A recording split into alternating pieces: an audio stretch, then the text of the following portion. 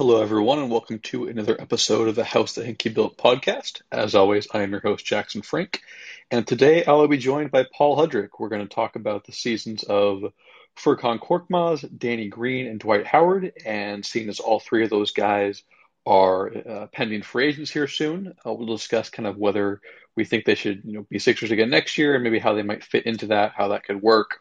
And per usual, I'm recording this on Spotify Green Room. So if anything seems a little weird or different than normal podcast, just be cognizant of that. But we'll talk about those three guys today. And if you do listen to this as a podcast, please continue to review and subscribe wherever you get your podcasts. Really means a ton to me. I appreciate all the support I've gotten these first few weeks. It's been really awesome to see the interaction. And please, if there's anything I can do better, any sort of content you'd like to see on these podcasts, by all means, go ahead and give me some constructive criticism. My email is in my Twitter bio. You can also approach me on Twitter. More than happy to discuss with anyone, any of my listeners. But Paul is here now, so we'll get going pretty shortly.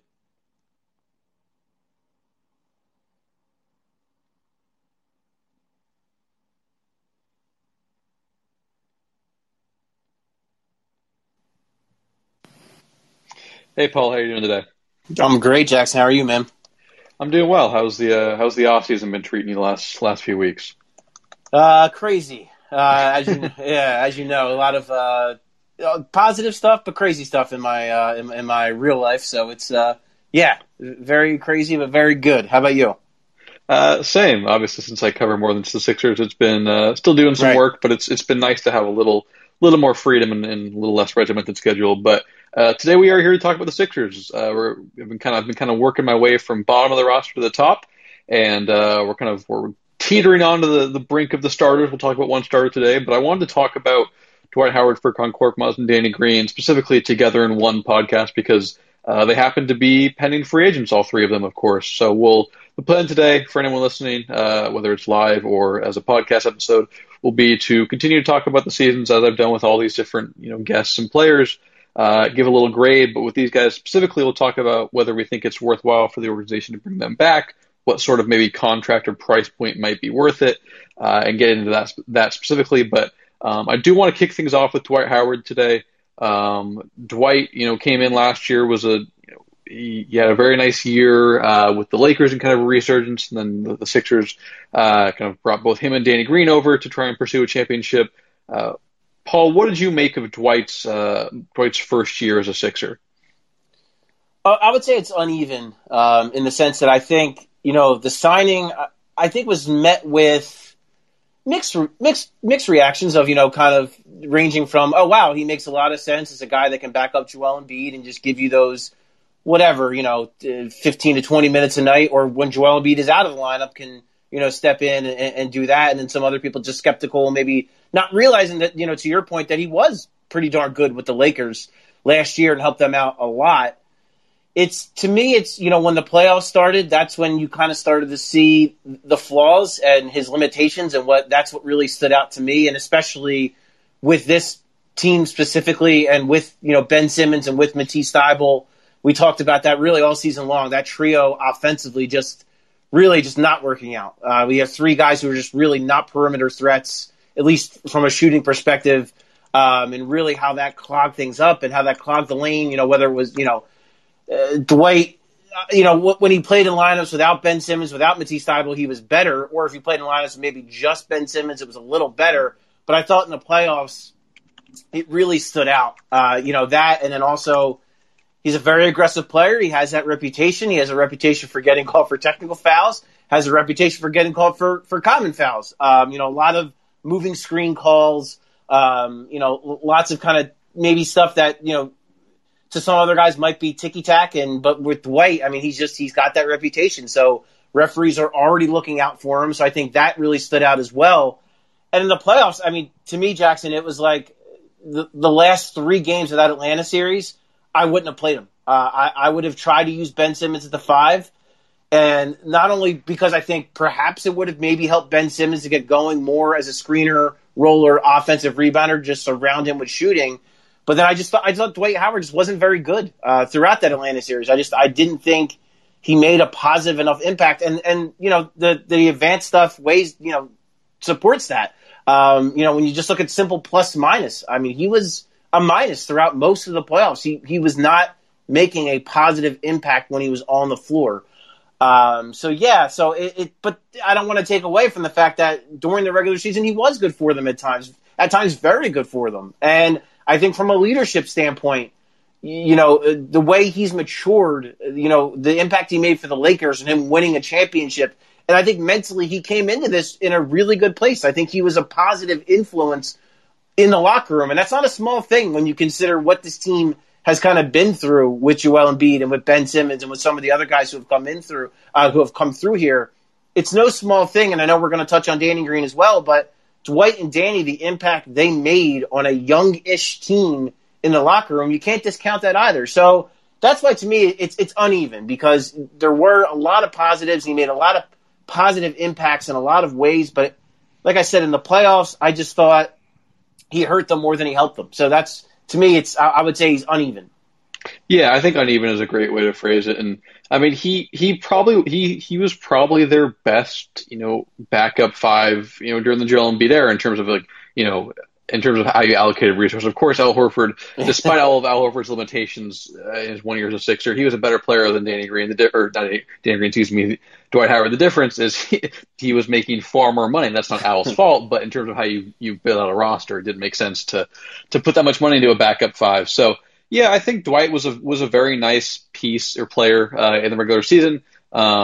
He was, honestly, at times in that bench unit, his offensive rebound and putback ability was the most consistent source of offense. Sometimes there's a trade-off. Sometimes the transition defense was poor because Dwight was, pursuing rebounds, but he was empowered to do that because, his offense, his rebounding numbers this year were off the charts. He averaged 8.4 rebounds per game in 17 minutes per game, including 2.8 on the offensive glass there. Per 36 minutes, that comes out to be a pretty astronomical number of 17.5, including 5.7 on the offensive glass. And Dwight's just a monstrous rebounder, especially kind of timing things. He knows how to track the ball and whatnot. But the issue was, they needed someone who could space the floor better, honestly, at times, because of the fact that you want one of Ben or Joel out there at all times. And Doc didn't always prescribe to that idea. He liked to play Ben and Joel a lot together, but it was also made tougher by the fact that you're not going to play Joel and Dwight out there together because it just doesn't make sense, and you can't really play Dwight and Ben out there a lot because of just how cramped that floor spacing is. So that was tough. Not really Dwight's fault. I think I've talked on previous podcasts and streams and whatnot about the fact that I think one of the major missteps of Daryl Morey's first year was not finding whether it was another center once Tony Bradley and Vincent Poirier were shipped off, or finding one that could space the floor to make it a little easier in the non-Joel minutes when Ben's out there. That was tough too. But Dwight had some really nice moments. I agree though in the playoffs. Largely, the two games I think he was good was, I want to say Game 5 of the Washington series when he had 12 points, 8 of 10 from the free throw line, 8 rebounds, a couple of assists, 3 blocks, and then Game 2 of the Hawks series when he and Shake Milton, kind of that entire bench unit, really kind of helped propel the Sixers to a must-win victory there. But other than that, yeah, he was not good, and whatnot. And so I definitely agree that he shouldn't have played down the stretch of that series, and especially in those games, kind of the last 3 or 4 games when Ben was really struggling. The team needed to do something to kind of get its second best player going. And obviously Ben deserves a lot of responsibility for his own struggles, but it wasn't helped by the fact that I think the usage never really changed. And a way to change that might have been to bench Dwight Howard and let Ben play the 5. And that's not to say Ben's optimal role is the 5, but I think I would have liked to see more Ben at the 5 in key matchups as the backup 5. I guess at the expense of Dwight, maybe it's too harsh of a way to phrase it.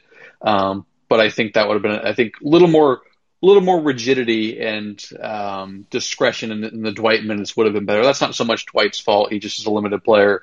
But that's one thing I think is he's more of a matchup dependent backup 5 than maybe the night in, night out backup 5 that he was treated as.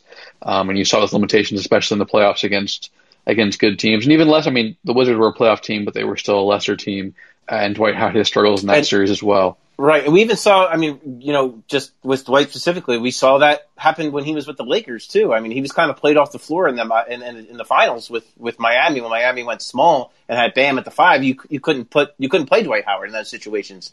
So I mean, it's not like this. There was no history of it. You know what I mean? There was. We saw it. We saw it last season. So yeah, and I do think at times Doc just he was just really insistent and stubborn on wanting to play Dwight, and I think that's one of I give Doc Rivers a lot of credit for a lot of really positive things he did with this basketball team. You have to give him a ton of credit. This was a team that was largely disappointed the year before he got here, became the number 1 seed, and he did he got the most out of Tobias Harris, and he did a lot of really positive things. But the lineups and one of those things being that he just this stubbornness of always wanting to play Dwight Howard no matter the circumstance.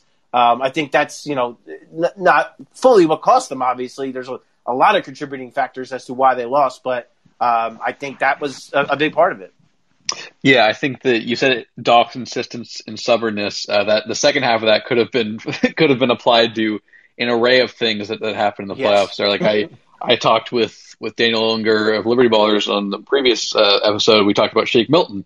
And part of that, too, was we talked about Doc's insistence on playing Shake minutes, which is not Shake's fault. It's not Dwight's fault, but it's just the fact of the matter is neither one of those guys were deserving of big minutes in Game 7 of a second-round series. So, right. Yeah, and I'll get into a big episode about Doc and whatnot at some point. But, yeah, I think when you're the Sixers, you have to view a lot of these things through a playoff-heavy lens because, they had a great regular season. It was a welcomed turn for the franchise after a pretty down 2019-20. But when you have an MVP candidate in his prime, most of the analysis and kind of the way you assess a season, whether it's as an organization or as individual players, is going to be heavily skewed toward the playoffs because the goal is to win a title. And so that's kind of how I view those things. But yeah, I think you mentioned some of the leadership there with Dwight. I think he was certainly someone who Joel benefited from. Because Dwight's been there, in terms of being an MVP level player who is heavily scrutinized and has maybe some, I don't know, not the best, maybe overly scrutinized for some of the way he carries himself when it hasn't always produced the end goal, the top end goal of winning, or I shouldn't say the top, I should say the highest peak of winning would be the best way to phrase it there. And so I think that with Dwight's experience there, that definitely helped Joel to an extent. Dwight loved the fans. That was one of my favorite things this year is when Dwight would get going, especially when the fans got back into Wells Fargo. You could really tell he liked that. Dwight's his fascination with the Frosties was hilarious. What do you say at one great point? With us too. He was great with media. So fun all year. Yeah, he was which is so funny. It's so funny because that he had such a reputation, obviously, as not being that guy. But he was great with us. I mean, all year long, and he was, and not just. Yes, he was a lot of fun, and he was funny and was entertaining. But even at times when there was negative stuff, he was good. He was good with, not necessarily. I don't want to say calling guys acts. That's not the right way to put it. But just he was honest with his assessments of the team and what he thought and his own play. And so yeah, I mean, he was great from an off court standpoint. He was great. You could not have asked for a better player as far as the locker room, interaction with fans, interaction with media. He was great in all those capacities. Absolutely.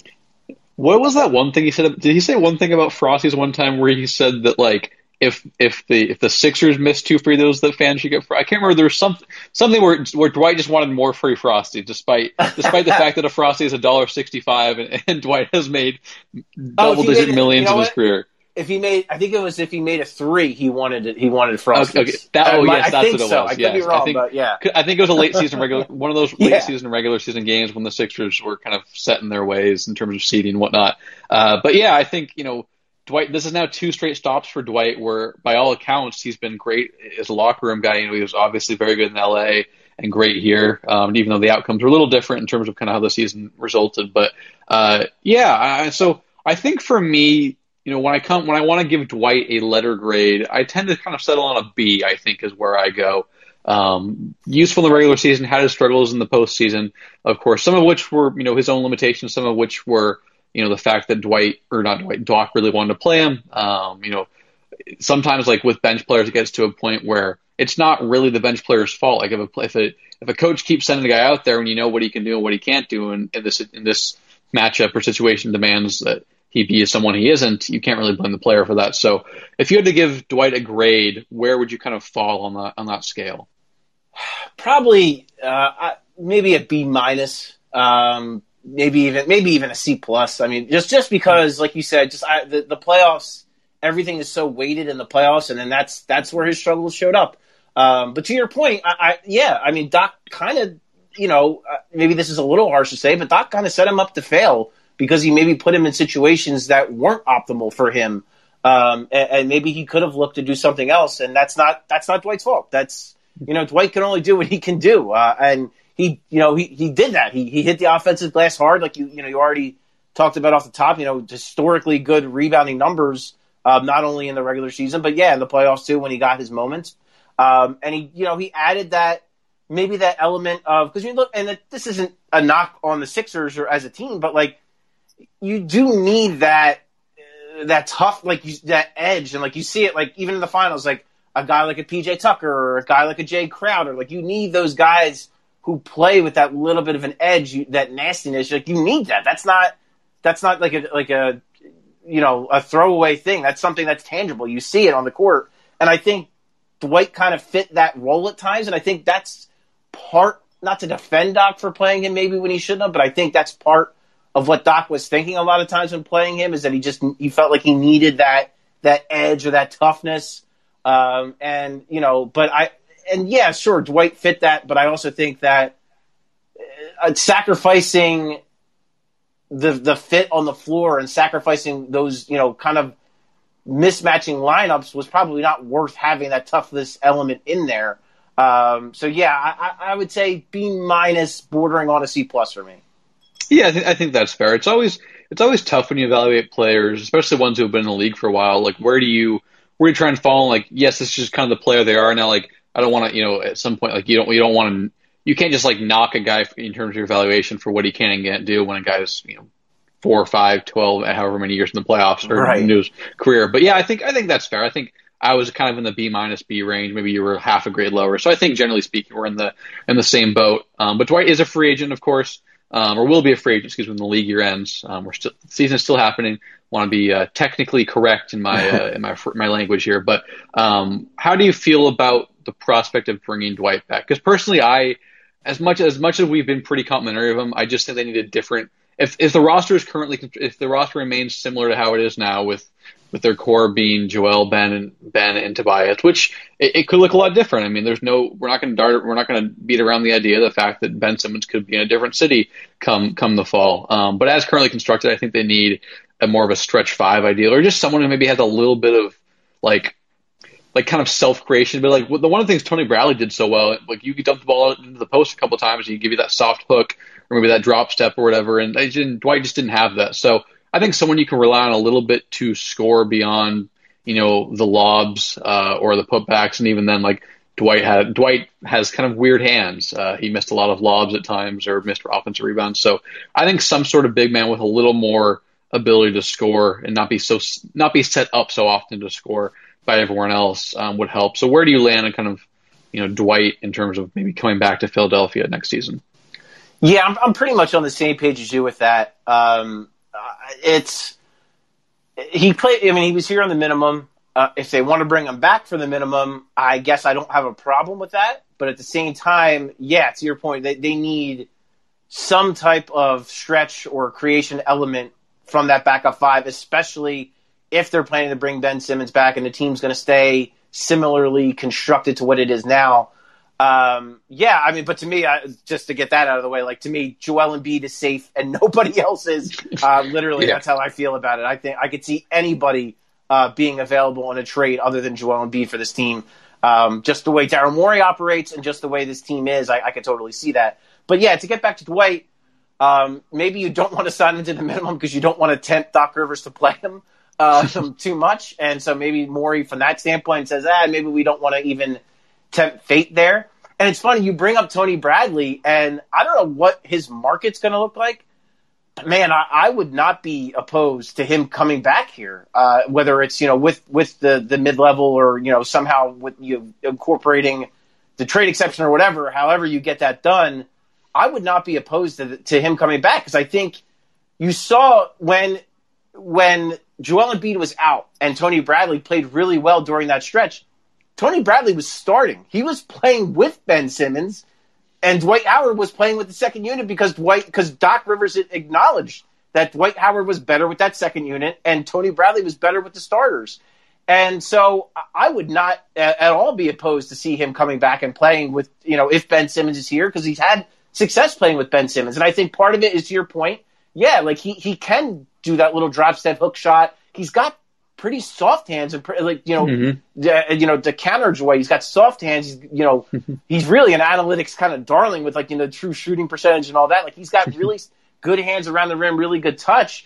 And not only that, when he was with Utah, we didn't see it here, but he was trying to expand his game a little bit. He was trying to incorporate more threes and stretch his game out a little bit. So it's not out of the realm of possibility that he could work on that this offseason and perhaps come in here and shoot, I don't know, slightly below league average from three, which could be quite useful, especially, again, if Ben Simmons is still here and still, running with the second unit and Tony Bradley could be the backup center. I could certainly see that being a viable option. But if, let's just say theoretically, they bring back Dwight Howard on the minimum, I still want to see something that is, whether it's, throw a name out there. It's not, whatever name it is, it's not going to be a sexy name, but like a Mike Muscala that maybe you could also bring in on the minimum to help, for when those matchups occur, when it just doesn't look right with Dwight Howard in an Atlanta series, maybe you can go to a Mike Muscala who could hit a wide open three and stretch the floor a little bit and help out Ben Simmons. So, yeah, I mean, if it were me, I probably would not. I would opt to not bring back Dwight Howard and look for a different option. But I could also see a world where maybe Doc Rivers and Daryl Morey decide, hey, what does it hurt to bring back Dwight on the minimum? Because there are matchups where maybe he is a better one. But maybe you have a conversation with Dwight where it's like, listen, your role last year is not going to look the same as it was this year. It's going to look different. We're going to bring in another guy to kind of fill that other void of, filling kind of where you have gaps. We're going to have that guy fill it in. And the other thing is, I don't want to totally rule out the idea that like Paul Reed could fight for minutes as a backup five. I know, Doc was very insistent that he didn't feel Paul Reed was ready, but there's clearly skill there. There's clearly a talent level there with Paul Reed, and he does, check some of those boxes we're talking about when we're talking about a guy who can create a little bit, can, hit an outside shot, can even hit a mid-range shot from time to time. If he can maybe be a little bit more consistent and really understand the Sixers concepts and really get into the defensive philosophies and really be more knowledgeable in that regard and more apt, I don't know what's the word I'm looking for here. Just show more of an understanding of what they're looking for on the defensive end of the floor from a philosophy and strategy standpoint. Maybe Paul Reed could be a factor. So, yeah, you want to bring Dwight Howard back, sure. But I also think if you're going to do that, you need to give Paul Reed a good, long, hard look, and you need to bring in another veteran minimum guy who can perhaps stretch the floor. Yeah, for sure. That would be quite. I would get a kick out of Tyrese Maxey and Mike Muscala bench lineup. Just the fact that Mike Muscala is the reason that Tyrese Maxey is a Sixer. But yeah, I think also what helps too is the fact that Mike Scott's contract is up. They'll have kind of the MLE again to maybe if they want to go with Dwight as a third center on a veterans minimum and then try and sign a stretch five or someone who can space the floor a little better or whatever it is, it kind of as your backup five with some of the MLE there, that would help too. So yeah, I mean, we'll have plenty of time to talk about free agency, of course, too. A lot of different directions Sixers can go, but yeah, I think that's all pretty reasonable. For me with Dwight, yeah, it's as a matchup dependent center. If he comes back, he can't be your primary guy there. And yeah, I had Tom West on a couple episodes ago, and we talked about kind of what Paul Reed could do to maybe solidify himself or kind of snag a backup five role, because yeah, he didn't shoot well from. I don't think he made a three in the NBA, but shot the ball very well from three in the G League, in the bubble there. So yeah, definitely some potential with Paul Reed, of course. But I do want to shift gears now to talk about Furkan Korkmaz, the last of the bench unit here before everything is dominated by the Sixers starting five. moving forward. But to do that, I do want to bring on Serge Kumas, who is kind of, I guess, in terms of kind of the Sixers media circle, the guy to talk about Furkan Korkmaz. So we will do that here in just a second.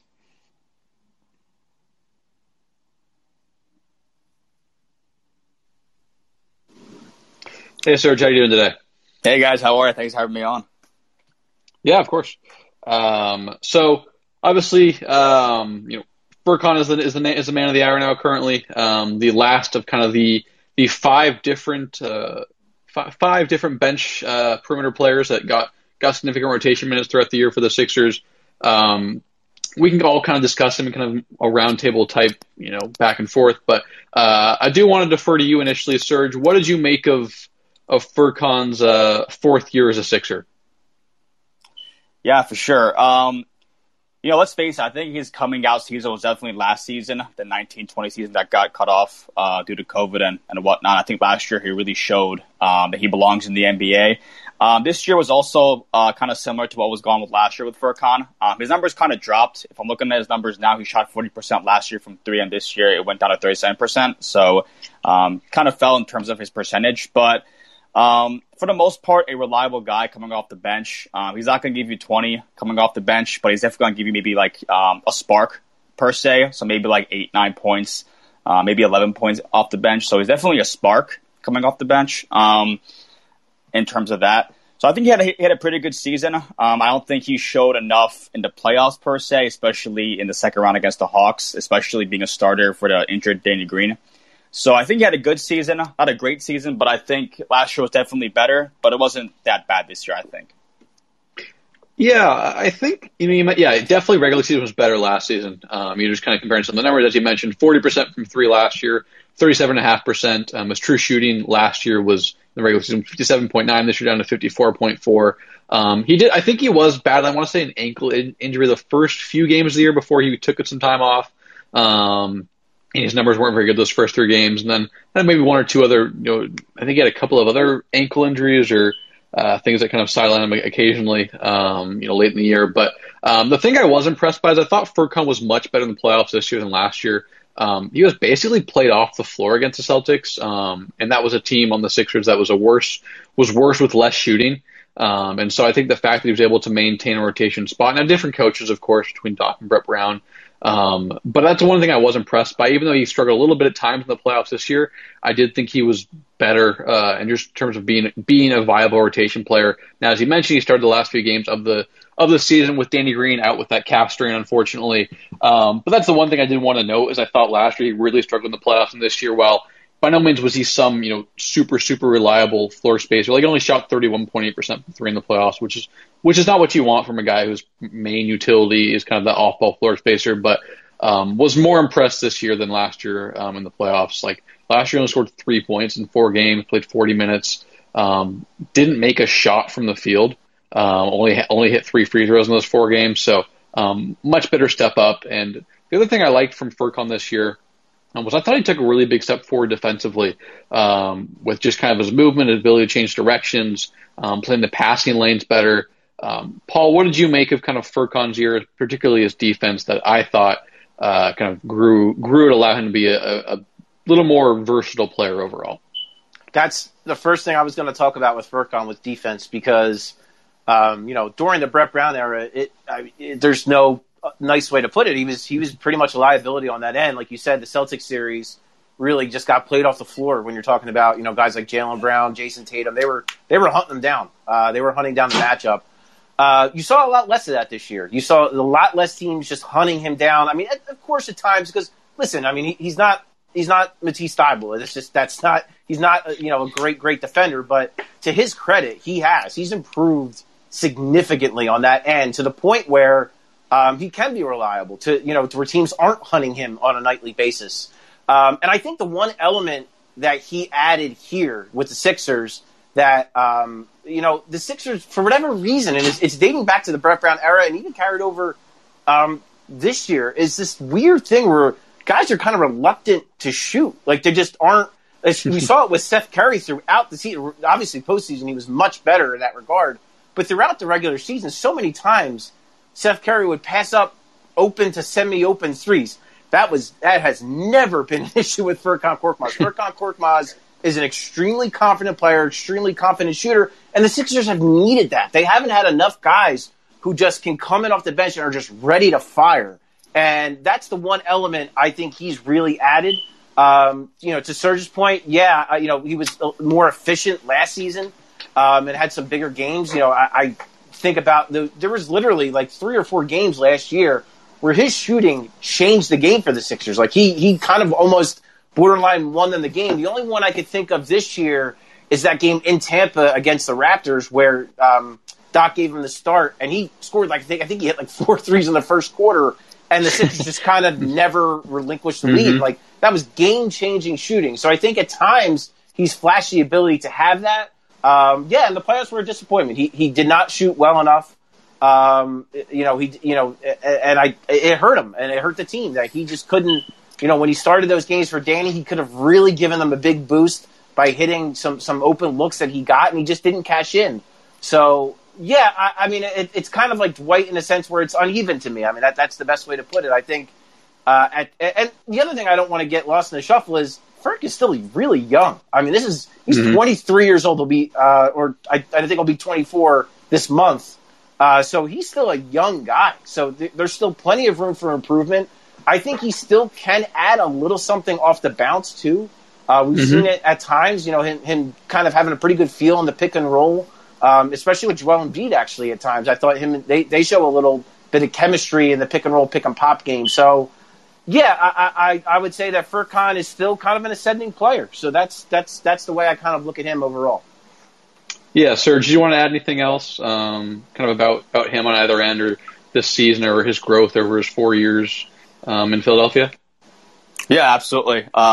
Jackson and Paul, you guys both hit on his ability on the defensive end. Just the passing lanes and how he's able to read them. I know Furkan is the most athletic person, but he's an athlete. He's a slam dunk champion when he was playing in Turkey, and he kind of showed flashes of that with his dunking ability here in the NBA. So, just the ability to read passing lanes, just to get right up onto the player and try to take the ball from them. I think he really improved in that regard. And again, in the playoffs against Atlanta, I think he had only one good game. That was Game 4 when he had 14 points. I think he had 8 points in the first quarter. Started that game, started hot. I think he made 2 or 3 threes in a row in the first quarter.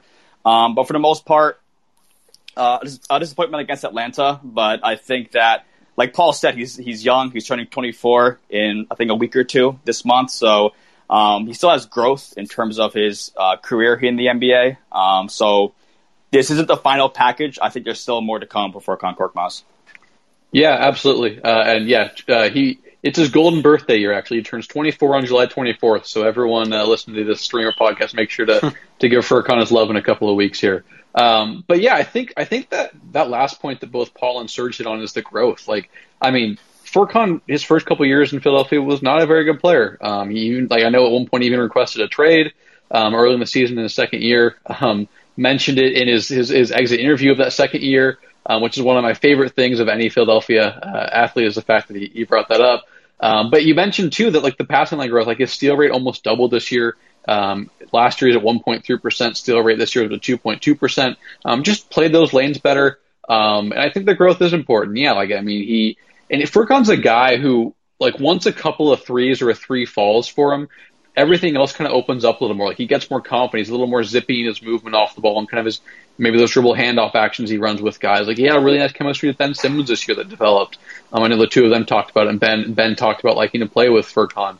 And so I was impressed with Furkan's year. I know it wasn't great, but he's a legit a 6'7" shooter who's never shy about shooting the ball and moves pretty well for his size now. I wouldn't say he's some huge plus offensively, but I don't worry a ton about him. He's just fine.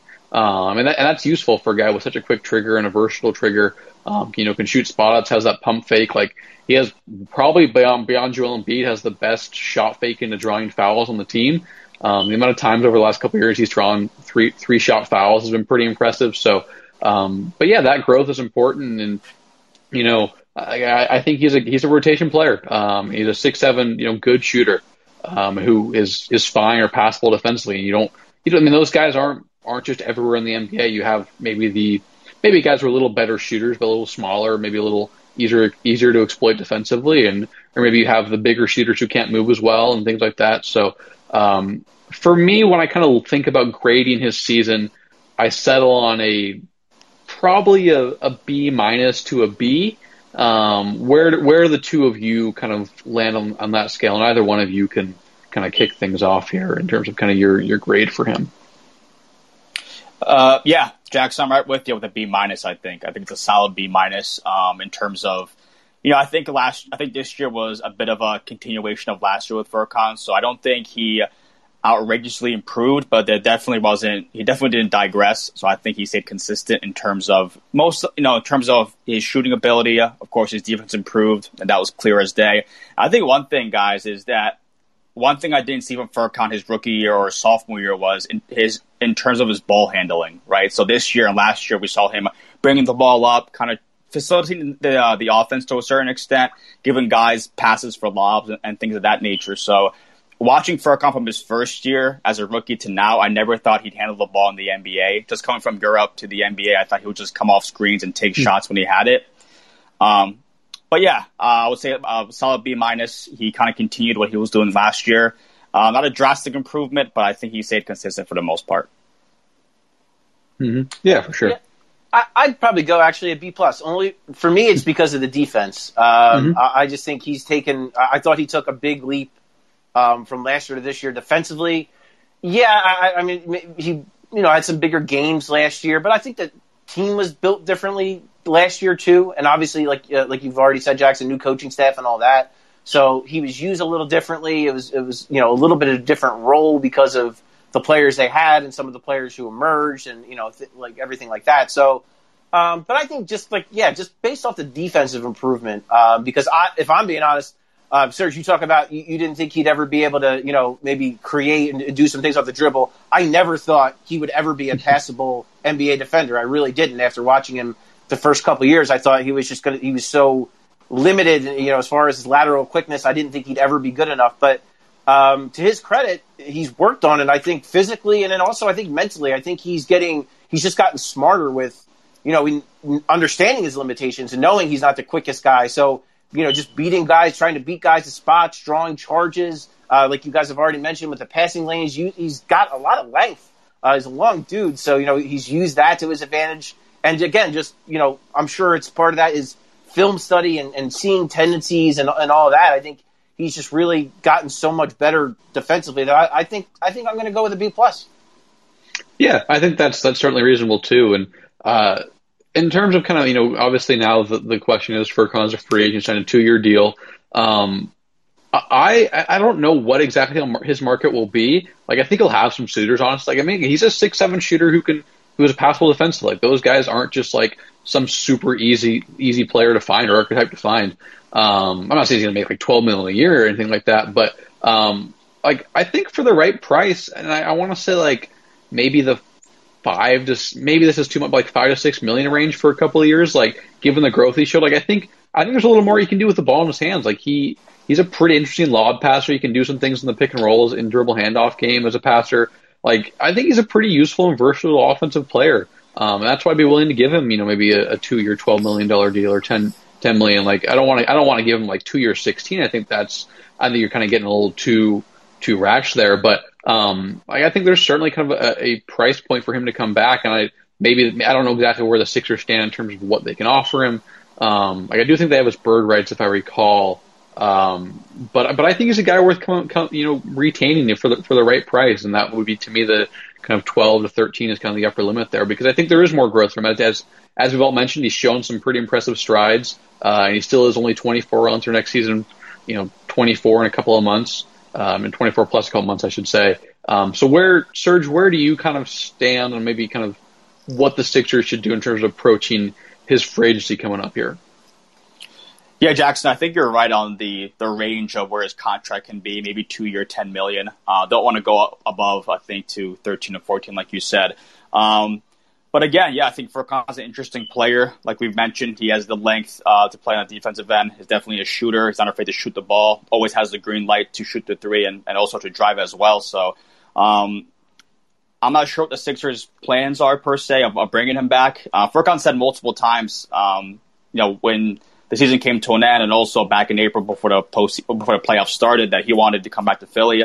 He considers Philly home, which was actually a huge thing for him, because I remember speaking to him. Mm-hmm. I think he's like second or third game in the NBA, and he's like, "Oh, this place is so strange to me. My teammates make jokes. I don't get half the jokes," which makes sense. The whole culture shock of coming from overseas to the States to play in the NBA is definitely a big jump for him. But he loves Philly, loves the city, and also being a Turkish American myself, he's a big Turkish community here in South Jersey, so he's always here shopping at the local Turkish marts and stuff. So, going back to the point, I hope the Sixers bring him back, but I do think that he's an interesting player, like I said. So, the 2-year, $10 million could definitely work for him, I think. So I hope to see him in Philly, but I wouldn't be surprised if it goes elsewhere. Yeah, Paul, where do you land on this kind of talking point? If I'm being honest, I kind of could see someone paying him a little bit more than what we're talking about, only because shooting is at such a premium in the NBA right now, and we see of course, he's not he's not at the level of like a Joe Harris or Davis Bertans, but we saw how much money those guys got, and I just think there's got to be a team that has some cap space that could really use some shoot. Like, I think if it's like, I don't know, like throw a team like, I don't know, like maybe like the Memphis Grizzlies, who are a young up and coming team who could use some floor spacing and use some shooting. And maybe they look at a guy like a Furkan Korkmaz and to what we've been talking about. They see him as a guy that not only is a shooter, but maybe has some room to grow and do some other things. And I could see him being a really good fit next to a guy like a John Morant, Dylan Brooks, and Jaren Jackson. Name him, Xavier Tillman, like those guys. I could see him being a really good fit. Him and Desmond Bane coming off the bench and shooting off the wings. I mean, that's a pretty dangerous combination that you can maybe look at in the future. So I could see a team maybe paying him a little bit more money. And so for me, like Serge, like you said, I know he's very happy here. And that's very cool that he has found, Turkish markets and things like that in South Jersey. That's really cool that he's been able to do that and make him feel comfortable here.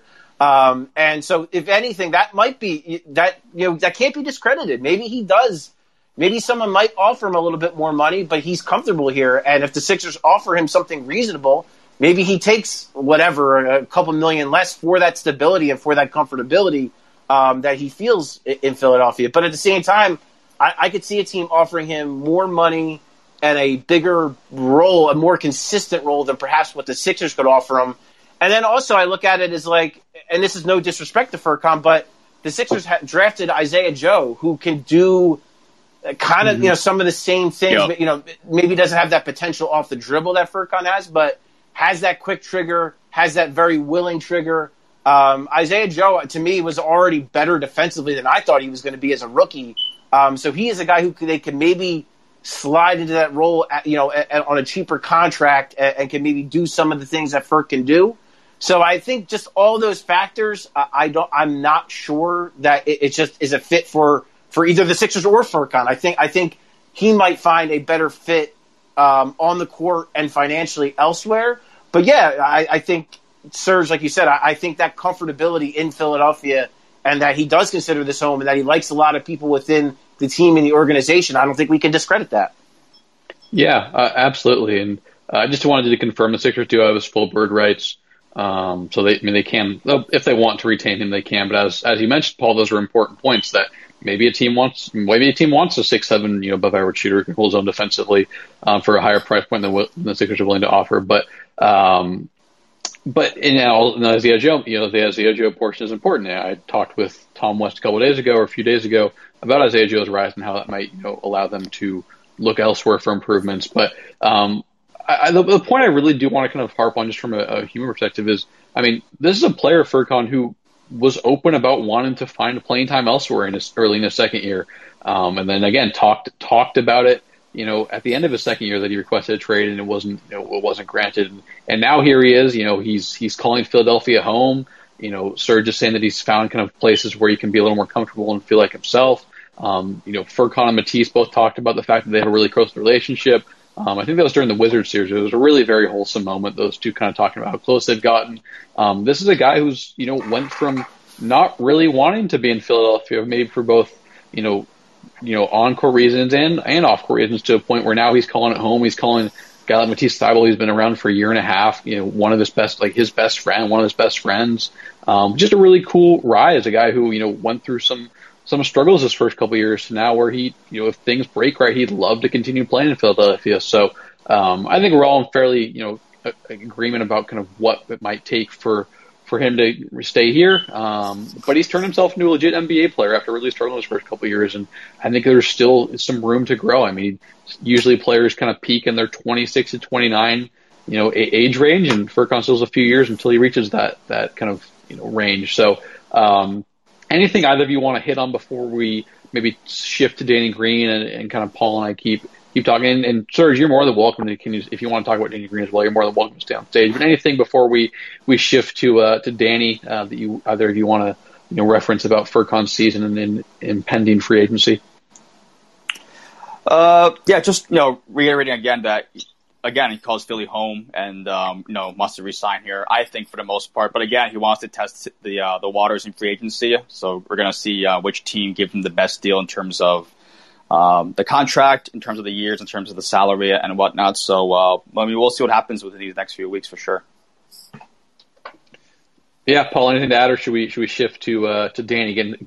Dip our toes into the starting waters now. I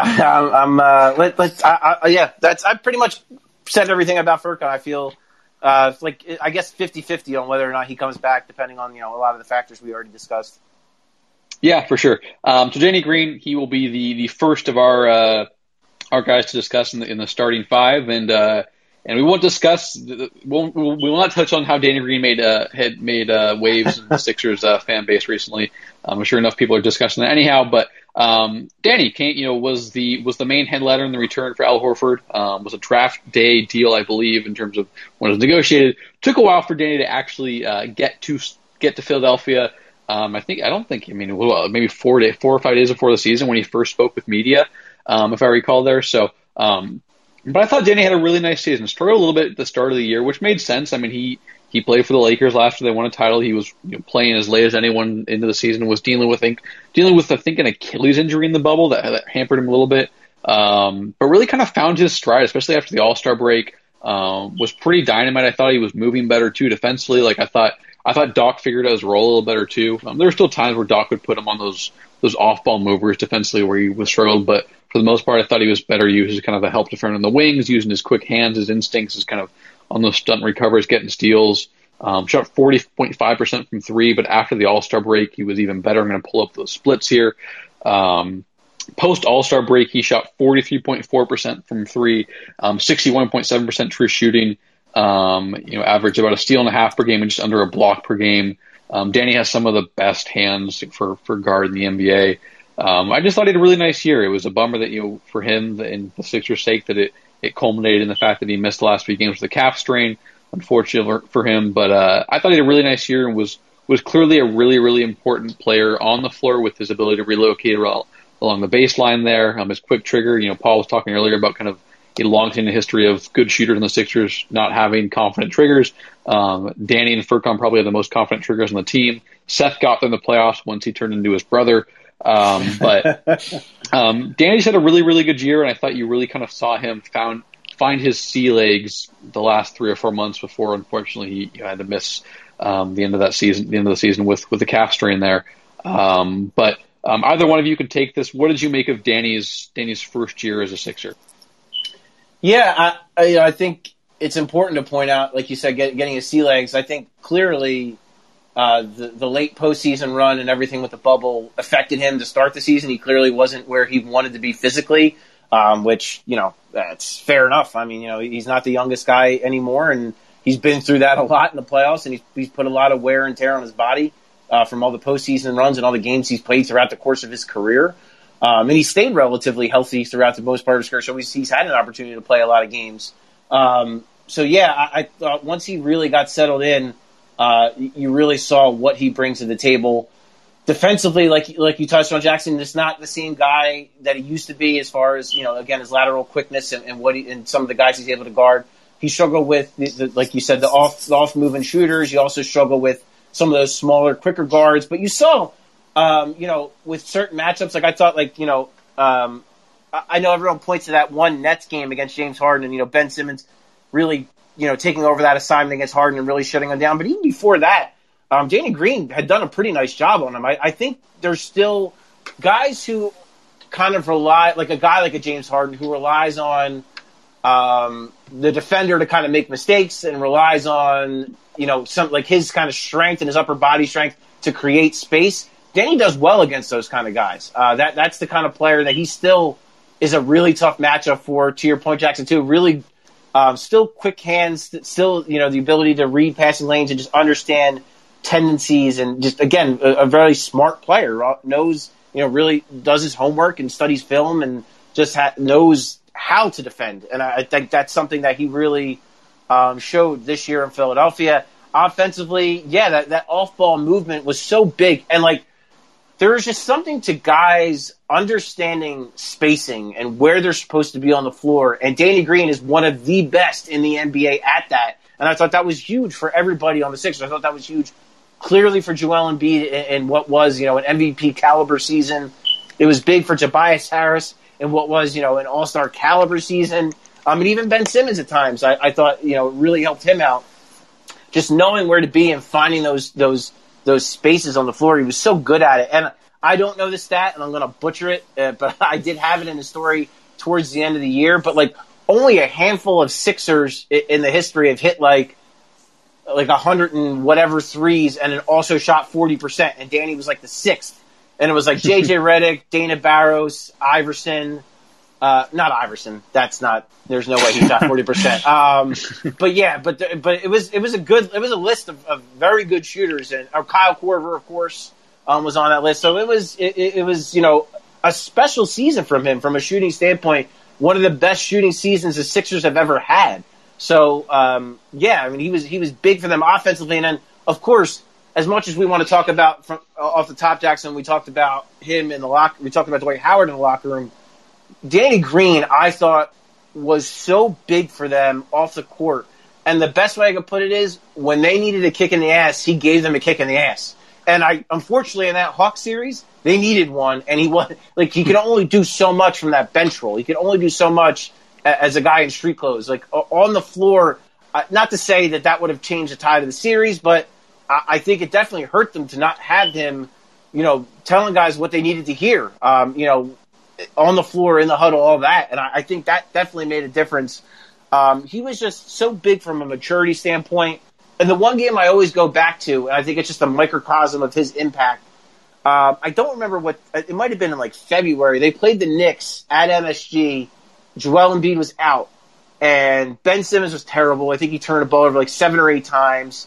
Tobias had a horrible shooting night. And the Knicks did this to teams, right? I mean, throughout the course of the year in the regular season, they made a lot of teams look really bad offensively.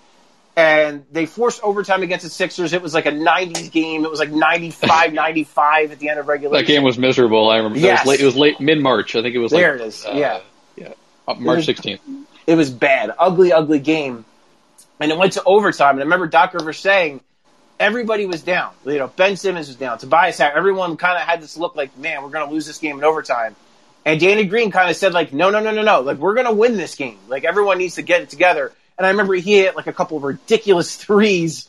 And they held it together enough. It's a game that in the past they no doubt would have lost. With no Joel Embiid on the road in overtime, they would have crumbled. They would have lost. But Danny Green elevated them and said, no, we are not going to lose. We're going to win this game. And I just think that's one moment, but I think there are plenty of other moments where he kind of had that impact mentally on them that he really elevated them. So, I mean, to me, he was as big as anybody this season. He was a huge part of why they got the number 1 seed. And I think if he had played, if they would have advanced against the Hawks, if he had stayed healthy, I think he would have been a big part of the reason why they would have advanced. Yeah, Serge, anything you want to add about Danny's? I do want to say I misspoke. They did play the Knicks on March 16th, but March 21st was the game that Paul is referring to here. Yeah, just to Paul's point, I think both of you mentioned Danny Green has shot the ball better this year than last year. The Lakers shot 40% this year, shot 36% last year. The Lakers, but mainly just off the court. To Paul's point, I thought Danny Green was just great with the young guys. I remember asking him frequently about Furkan, Shake, Matisse, and especially going into the playoffs, knowing that players like Matisse and Furkan don't have the most playoff experience. I asked Danny, are you confident in these guys? What are you telling them going into the playoffs? And he'd always tell me, well, I always tell them to be prepared. I give them talks on what to do, how not to be nervous, how to be in the moment, things of that nature. So I think just off the court, Daniel was great in terms of his leadership, in terms of being a veteran, being what he's experienced with the Spurs and the Raptors and the Lakers and so on and so forth. I thought he was great with us. Every time we asked him questions, it was really, he would get into detail. They take like long minutes to respond to our questions just because he wanted to tell everything on his mind. So I thought he was great in that regard. So I just thought on the court he was great, but also off the court he was also a great leader in terms of his veteranship to the young guys especially. Yeah, for sure. And I think one way he really helped Matisse's off-ball movement this year, whether it was the cutting or just the relocating, things like that. Obviously, Matisse is a different caliber of shooter, much different than Danny, but I think he helped that a lot. And speaking to kind of the leadership too is, late in the year the Sixers had all these games against a bunch of not very good teams, whether they were missing guys or whether they were prioritizing youth development, and they were winning games, but they didn't look great. Like, it was just the fact of the matter, they weren't playing well. And I remember someone asked Ben Simmons kind of what he thought about that, and Ben was like, "Well, we're winning. That's kind of all that matters." And someone asked Danny about it, and Danny was like, "We're not playing well. This is not what a championship caliber team does. If we really want to reach our goals, we got to play better." And so that's not me disparaging Ben or anything, but I mean, just a difference there between kind of a guy who's been there, done that, and someone who kind of a star in Ben Simmons who's still trying to reach, kind of attain, aspire to the goals, the team goals that Danny's accomplished many times in his career. And so I just really thought that was kind of emblematic of the way that Danny helped off the floor. He told it like it was. Yeah, they were winning, but they were squeaking by against, a team like the Pelicans or, the Pistons who were missing key guys. And that's not how you win a title. And so, of course, the Sixers, fell short of that goal. But I think Danny was clearly a huge reason that they had championship aspirations this year, and I think he did a lot of good things on and off the floor to help them get there. But the fact of the matter is, but I guess maybe backtrack quickly is we'll talk about the pending free agency, but what I want to talk about, give him a grade from each of us again, as we've done with all these players. For me, I'm going to give Danny, I want to say the B+ to A- range. Where do the two of you fall? Maybe that's too harsh. I don't know. I don't have a reason to give him a better grade, but where do the two of you fall on that? Maybe we'll kick off with Paul, and then Serge will close us out on the grading section of Danny Green's season.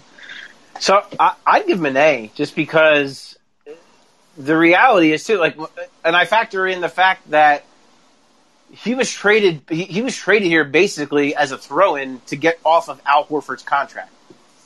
It just so happened that he also happened to be an extremely useful basketball player for this team. Because I think even when Morey makes that trade, does he expect Danny Green to do what he did to this extent? I don't think so. I really don't. But he did, and he was outstanding for them. I would lean towards an A. And just, it's funny when just to add more to the conversation about him off the floor and what he brings in that championship experience. I wrote an article right as the season was winding down, and they were about to clinch the 1 seed, and just kind of giving Danny Green his flowers and just talking about the season he had and what he brought. When you look at the Joel Embiid and Ben Simmons era, and you look at guys who have won championships that have come here, it was like the list it's kind of sad. It was Thiago Splitter, who was here for 8 games. It was James Michael McAdoo, who was, again, barely here and really didn't, he won with the Warriors as their 14th guy.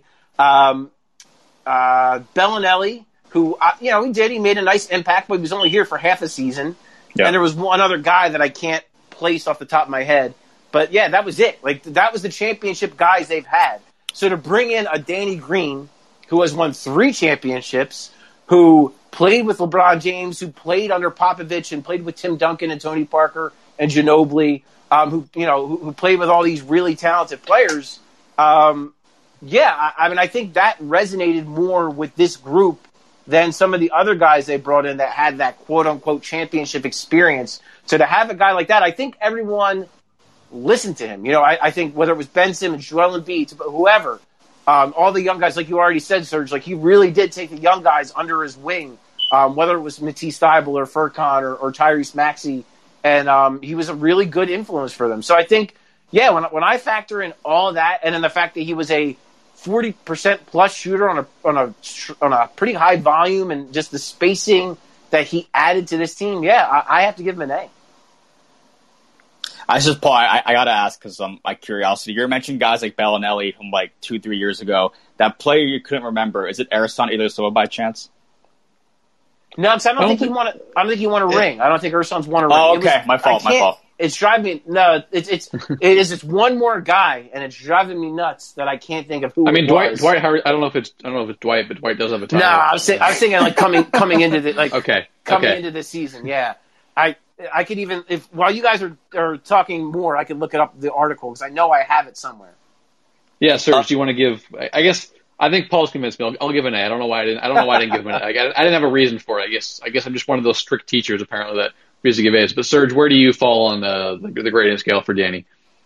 Yeah, I mean, I'm definitely in the A minus to A range. Once again, Danny was great on the floor. Talk about his defense, of course. He's definitely getting up there in age. I think he turned 34 about a few weeks ago. So I think in terms of his, he's getting up there in age. So the quickness isn't there like it used to be. But again, just his leadership off the floor was great.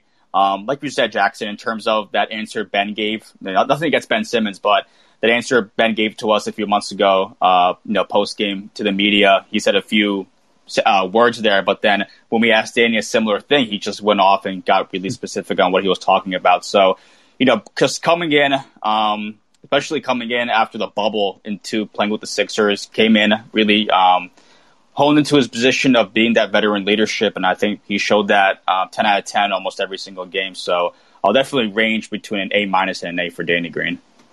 Yeah, for sure. I think that's reasonable. I guess the only reason maybe I go with an A minus is just because I think he was slow to start the year, and while he turned it on late, it was a little. There were times where he wasn't his full self. But either way, Danny had a tremendous season, and as Paul mentioned, he was the return guy in the Al Horford deal, and I don't think anyone really expected him to be that important value. But everyone knows. I mean, Danny Green's a well respected and a very good player for a long time, and is kind of a complementary role player. But I don't think anyone expected him to shoot the best he shot from three outside of his 45% year in Toronto since 2015-16. So it's been on the downslope in terms of what he'd been shooting from three. So yeah, 45% in Toronto a couple years ago, and then other than that, his previously best year was 2014-15. And so I think he kind of had a resurgence there. But Danny is a free agent, of course. And I think it's pretty imperative they bring him back. They do have his bird rights. I want to say they. I don't know. I don't know which version of his bird rights they have. I don't know if I want to say it's early bird rights. I'm like it's definitely not full bird rights. But they do have his bird rights. Some form of his bird rights there. And I think it's pretty imperative to bring him back. Like I said, I mean, just the shooting, the off ball movement around a guy like Joel Embiid. Because we can talk about what this roster might look like next year. But I think it's pretty clear that Joel Embiid will be there, and a guy like Danny, who one makes a ton of really good entry passes because he has experience playing with good post players from Tim Duncan, LaMarcus Aldridge, Anthony Davis, LeBron James, even Kawhi played in the post a little bit in Toronto. That's key. The off ball movement because defenses are going to collapse on Joel, and just the shooting itself with the quick trigger is important. So I feel pretty comfortable giving Danny. I don't know exactly what it is, but pretty much anything he'll get for the most part because they need him back. Like, I mean, if they want to be the one seed again or be a team that are vying for conference supremacy, obviously they fell short of that this year. But I think it's pretty key for them to maybe kind of take the next step this next season. So where do Paul or Serge do you guys kind of land on Danny's free agency here? Yeah, I mean, I'm with you that it seems pretty damn important to bring him back when you consider the role he played this year and how big he was both on and off the court. Even if, whatever, if your roster changes and maybe he becomes, he starts coming off the bench or whatever, I still think he'll add a ton of value either in the starting lineup or off the bench. So yeah, I mean, I don't know what the number's going to look like. I'm very curious by his market, what it's going to look like. Will he, how do other teams view him at this point in his career? Do they view this year, to your point, Jackson, do maybe some teams view this as kind of an outlier year because he hasn't shot the ball this well in other than that Toronto season? Where do they kind of see him? I'm very curious what his value is around the league.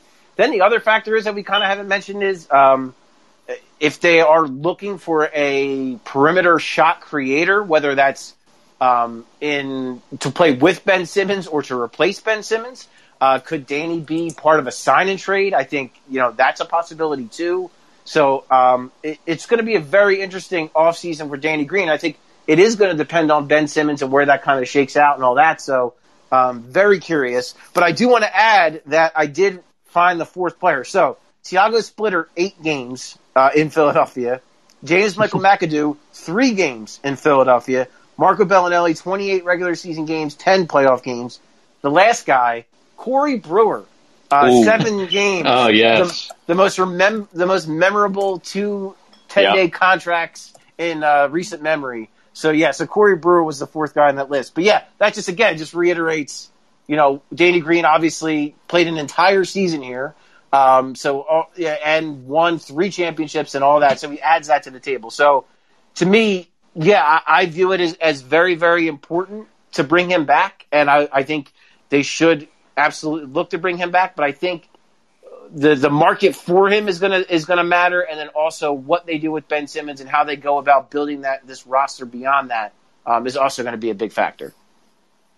Yeah, for sure. Serge, anything you want to add about Danny's free agency here as the Sixers approach it and he approaches it? Yeah, to Paul's point, I think it's essential that, and Jackson, to your point as well, that the Sixers do want to bring him back. I'm pretty sure you guys remember, I was actually looking it up like a few minutes ago, where he said that he was talking to us and he was basically talking about what him and Doc spoke about post game after the season was over, and he said, "Oh, you'll be back. You ain't going anywhere." So that was pretty funny. So it kind of shows where Doc sees Danny Green in terms of next season and where he wants him. So, but again, maybe Danny will go elsewhere. Maybe he'll want to join on a championship caliber team to get back to the finals. A guy that's so used to the finals probably wants to be there again. Again, what happens to Ben Simmons is also essential as well. So, so I think the Sixers should bring him back. But of course, I'm not sure where Danny's head is in terms of him wanting to go back to the finals. Do you think the Sixers can get there next season? A bunch of questions that's going to be answered within these next few months. So we'll see what happens. Yeah, for sure. Danny's last deal, coming off a championship year with Toronto, shooting 45% from 3. Got 2 years, $30 million. I imagine he'll get less than that just because he had a lesser year, last couple of years, even though he was quite good again this year. And so I believe, and I'm not positive, but they have his early bird rights, which I think, and so that means they can either give him 175% of his previous salary or 104.5% of the league average salary, whichever is higher.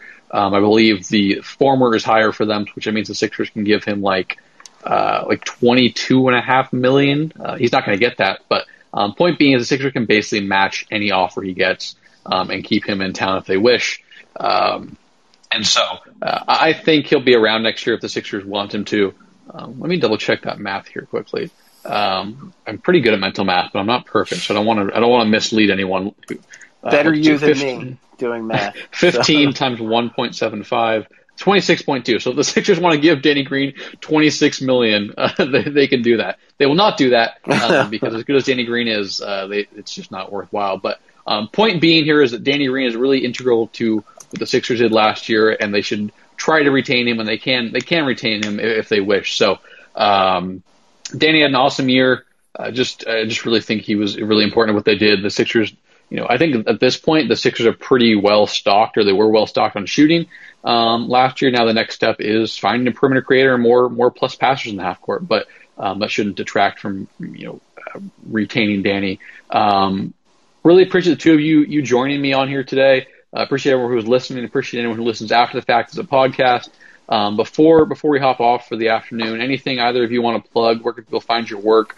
Where can they follow you? Paul, we'll start with you, and then we'll close out with Serge. Give yourself a little shout out here.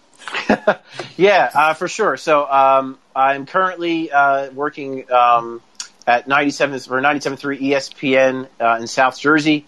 You can find my stuff on the website. Admittedly, I have not been as active as I would like to be simply because, as I mentioned off the top, just a lot going on in my world right now outside of covering basketball. So just a lot happening. And then also, the coming in for a landing podcast again, same deal. It's just been very difficult to really settle in. But I will definitely be active on those things. And I'm always on Twitter. Way too much according to my girlfriend. So you can always find me on there at Paul Hudrick, and I'm always willing to talk Sixers. I generally, if there's something Sixers going on, I will have a comment about it and some thoughts about it. And I enjoy interacting with people and followers and that want to have a discussion of any kind. So yeah, you can find me on Twitter as well. Yeah, you can find me on Twitter at Korkmaz. I usually report and write for Trend Basket. I do a bunch of other freelancing stuff for different outlets. Trend Basket's based in Europe, but I follow mainly European prospects. I'll be doing some NBA draft stuff for a European prospect out of Turkey. He's set out to be a lottery pick, so I'll be doing some stuff on him within this week and the following week before the draft gets underway. But always love talking to fans, followers, whether on Twitter or Instagram and things of that nature. So definitely reach out to me on Twitter, which is at Korkmaz, and definitely on Instagram, which is also at Korkmaz. Awesome. Thanks again for both of you for joining me. This was a great episode. Hope it was insightful for everyone who listened to the stream or as a podcast. I'll be back next week to continue this series of assessing the Sixers. We'll get into the big four of Seth Curry, Tobias Harris, Joel Embiid, and Ben Simmons. So I'll be back next week. But in the meantime, stay happy, stay healthy, stay safe. I will talk to all of you again soon.